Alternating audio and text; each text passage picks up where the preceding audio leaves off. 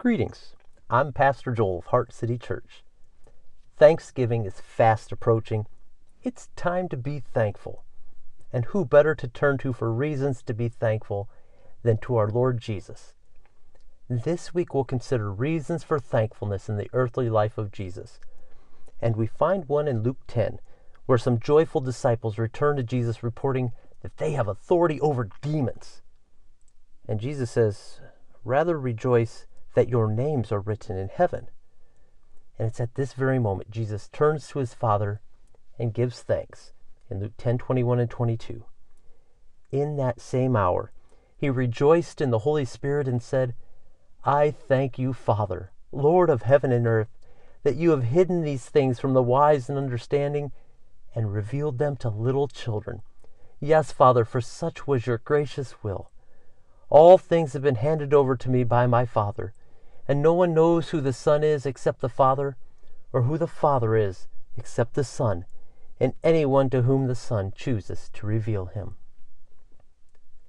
What a remarkable scene we're privileged to glimpse into here, as we listen in on this prayer of thanks from the eternal Son to the eternal Father. And what is the Son thanking his Father for? That mystery has been revealed to little children. Little children are being privileged in ways that great minds and thinkers of the world are not. And what is the mystery? Well, friends, Pastor Joel may not be able to help you here. What do you mean, Joel? Jesus ended this prayer, friend, by saying no one can know unless the Son reveals. So I'll ask you, friend, do you have eyes to see the mystery? Perhaps you're asking, well, Joel, how would I know? Well, there's a pretty simple test. I've talked to folks about how Jesus came into the world to save us from sin and shame. And sometimes in love, I will begin to gently press them to turn and believe the gospel. And I can't tell you the number of times I've had folks say to me, "Pastor Joel, I'm good. I talk to God. Pastor Joel, I pray to God all the time." And sorrow fills my heart, because this indicates their eyes have not been opened to the mystery. What do you mean, Joel? My friend, it is all the difference in the world if you address God as God, or if you address him as Father, your heavenly Father. Do you speak to God generically, or do you call out to him familiarly as your Father? It is an indicator as to whether you have received the benediction of our Lord Jesus in verse 23, where Jesus turns and says, "Blessed are the eyes that see what you see. For I tell you that many prophets and kings desired to see what you see and did not see it, and to hear what you hear and did not hear it." Blessed are the eyes that see what you see. Jesus says to these disciples that they have seen what all those saints throughout Old Testament history only dreamed of. These disciples' eyes have been opened not merely to see the Son in the flesh come to save them. Jesus is saying that he has revealed them to them, his Father, and not just them. You see, this gospel was written to the one who loves God, to give certainty about all that Jesus had taught. Christians now living in the light of Jesus' death and resurrection can be thankful with their Lord Jesus to know the mystery that Old Testament saints never knew. My friend, that God is our Father. Are you thankful for that, my friend? J.I. Packer writes, "If you want to judge how well a person understands Christianity, find out how much he makes the thought of being God's child and having God as his Father. If this is not the thought that prompts and controls his worship and prayers and his whole outlook on life, it means that he does not understand Christianity very well at all. For everything that Christ taught, everything that makes the New Testament new and better than the Old, everything that is distinctively Christian as opposed to merely Jewish, is summed up in the knowledge of the fatherhood of God." Father is the Christian name for God. If you understand this, friend, be thankful that you're not numbered among the smarty pants and wise guys of our day. Rejoice that you are a little child, and you will be forever, because your name has been enrolled in heaven by our Father. Now, if you're thinking, Joel, I don't know God as my Father. What should I do? It's very simple, my friend. The Father actually spoke earlier to a dear soul still blind to the greater spiritual reality. The Father spoke from a cloud and said, "This is my Son, whom I have chosen. Listen to him." If you want to know the Father, you'll have to listen to the Son he sent. Many long to hear what you hear. Will you listen and obey Jesus? If you do, you'll not only get Jesus as your Lord and brother, but you'll get God as your Father. My friend, remember who you are and who you belong to. Greetings. I'm Pastor Joel of Heart City Church. The holiday season is upon us as Thanksgiving is but a few days away. And as we consider reasons for giving thanks, where better to look than to the most thankful man who ever walked the earth, our Lord Jesus. So what do we find Jesus giving thanks for, Joel? Well, one moment of thanks is found in John 11. We find Jesus giving his Father thanks as he stands before the tomb of Lazarus, his dear departed friend. Jesus tells them to roll away the stone, and then he says in verses 41 and 42, "Father, I thank you that you have heard me. I knew that you always hear me, but I said this for the benefit of the people standing here, that they may believe that you sent me." Before performing his greatest earthly miracle, Jesus thanks his Father aloud for the benefit of others, that they might believe. And Jesus' thanks may be of special benefit to us this season. One of the hard things about the holidays, the older you get, is the growing presence of holiday absences. Holidays trigger memories of loved ones who are no longer with us, and those unique ways in which they blessed us. I remember Grandma Peg and her candy cane cookies. My Uncle Rick's huge grin was like nobody else's. Whose absence brings a holiday tear to your eye? Now, one of the fascinating things about this scene in John 11 is that Lazarus' death didn't need to happen. When Lazarus got sick, his sisters, Mary and Martha, sent Jesus a note to come save him. But Jesus deliberately stayed away 2 extra days, knowing Lazarus would die. Not because he didn't care. He told his disciples it was for the glory of God. You can imagine that Lazarus' sisters did not understand. When Jesus arrives, each sister in turn runs up to Jesus and asks the same question, says the same thing. "Lord, if you had been here, my brother would not have died." And Jesus says to Martha, "I am the resurrection and the life. Those who believe in me, even though they die, will live. And everyone who lives and believes in me will never die. Do you believe this?" But Jesus reacts differently when Mary comes up. We're told Mary's broken heart moves our Savior deeply. The shortest verse in the Bible is among the most profound. John 11:35. Jesus wept. Jesus is deeply moved because at the moment when Lazarus had needed God's presence the most, as he lay there dying, at the very time that Martha and Mary were having their hearts torn as they watched their loved one go, Jesus had been absent. God wasn't there. Jesus saw Mary's pain, and at this moment, he weeps tears like yours, like mine, as we grieve over our missing loved ones. And then Jesus gives his Father thanks and has them roll away the stone.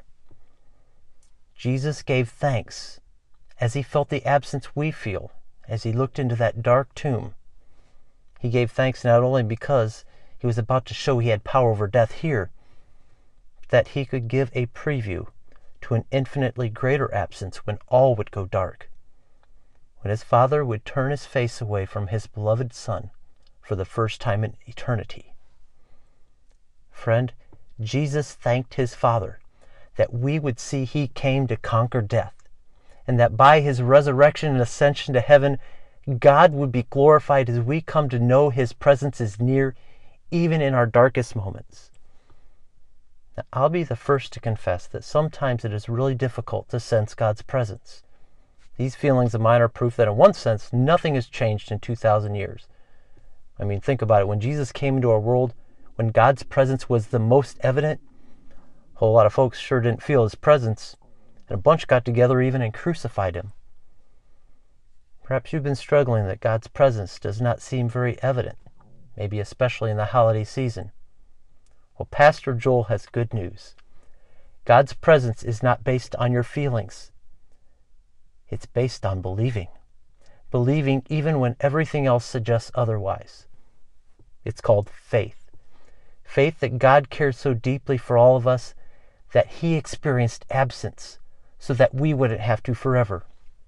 Christ came to share in our sufferings so that he could conquer death once and for all, so we too can have the hope of not only our believing loved ones being resurrected, but also in our own resurrection through faith in Jesus. So even though we will watch loved ones die as the years go by, and even though we'll all die should the Lord tarry, through faith in Jesus Christ, we can have eternal life.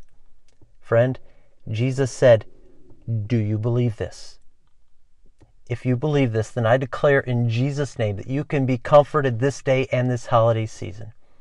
Because the only true comfort that can be found in life or death is that you belong body and soul to your faithful Savior, Jesus Christ. Belief in Jesus means death is no longer a passage from the land of the living to the land of the dying. It is a transition from the land of the dying to the land of the living.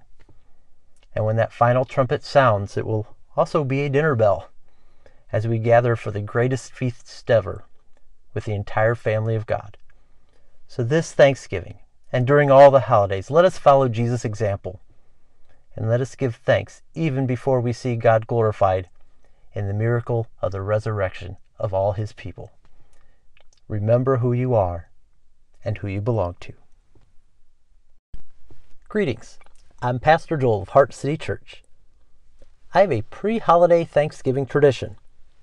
Monday is trash day, but on the Monday morning before Thanksgiving, I try to take up extra trash in the house. Even if the kitchen trash is only half full, I maximize my weekly trash disposal. Why do you do that, Joel? Because I know the following Monday will not be a normal trash day. Following the Thanksgiving feast with all the guests and family who come over, it is certain there will be extra waste and the trash will be overflowing. I may well not be able to fit it all in. Funny thing is, I was not enthusiastic about taking out the trash as a boy. In fact, I used to complain. Now that I'm a 46-year-old pastor, I think more theologically about my trash. Or perhaps I'm simply on the lookout for a sermon illustration. Either way, I'm now convinced that taking out a lot of trash is not a curse. Taking out a lot of trash means we have been very blessed. I have much reason to be thankful because the Lord provided much, so much that even some gets wasted. And thankfulness for God's abundant provision is part of what our Lord Jesus wants us to see in John chapter 6. Andrew's just handed Jesus what amounts to a sack lunch, 5 loaves and a few fishes. And he wants to know what can possibly be done for a large crowd numbering in the thousands. And Jesus says, "Have the people sit down." And then we read in verse 11, Jesus then took the loaves, gave thanks, and distributed to those who were seated as much as they want. He did the same with the fish. When they had all enough to eat, he said to his disciples, "Gather the pieces that are left over, let nothing be wasted." So they gathered them and filled 12 baskets with the pieces of the 5 barley loaves left over by those who had eaten. Did you hear that? Jesus gave thanks to God for the food that fed thousands of people. And that serves an example to us as we gather around our own feasts. We ought to be grateful. That's part of the reason John mentions Jesus' thanks. In fact, a second time in verse 23. But not the whole reason. Because Jesus then tells this crowd this miraculous feeding was a sign. It was like a sign. You see on the road, Elkhart, 10 miles. A visible marker pointing you to a not yet visible reality. So while thankfulness for the food is appropriate, we're missing what we should really be thankful for if all we're thinking about is how full our bellies are going to be. So what does Jesus want us to be thankful for, Joel? Listen to him in verse 35. I am the bread of life. Whoever comes to me will never go hungry, and whoever believes in me will never be thirsty. But as I told you, you have seen me, and still you do not believe. All those the Father gives me will come to me, and whoever comes to me I will never drive away. For I have come down from heaven, not to do my will, but to do the will of him who sent me. And this is the will of him who sent me, that I shall lose none of all those he has given me, but raise them up at the last day.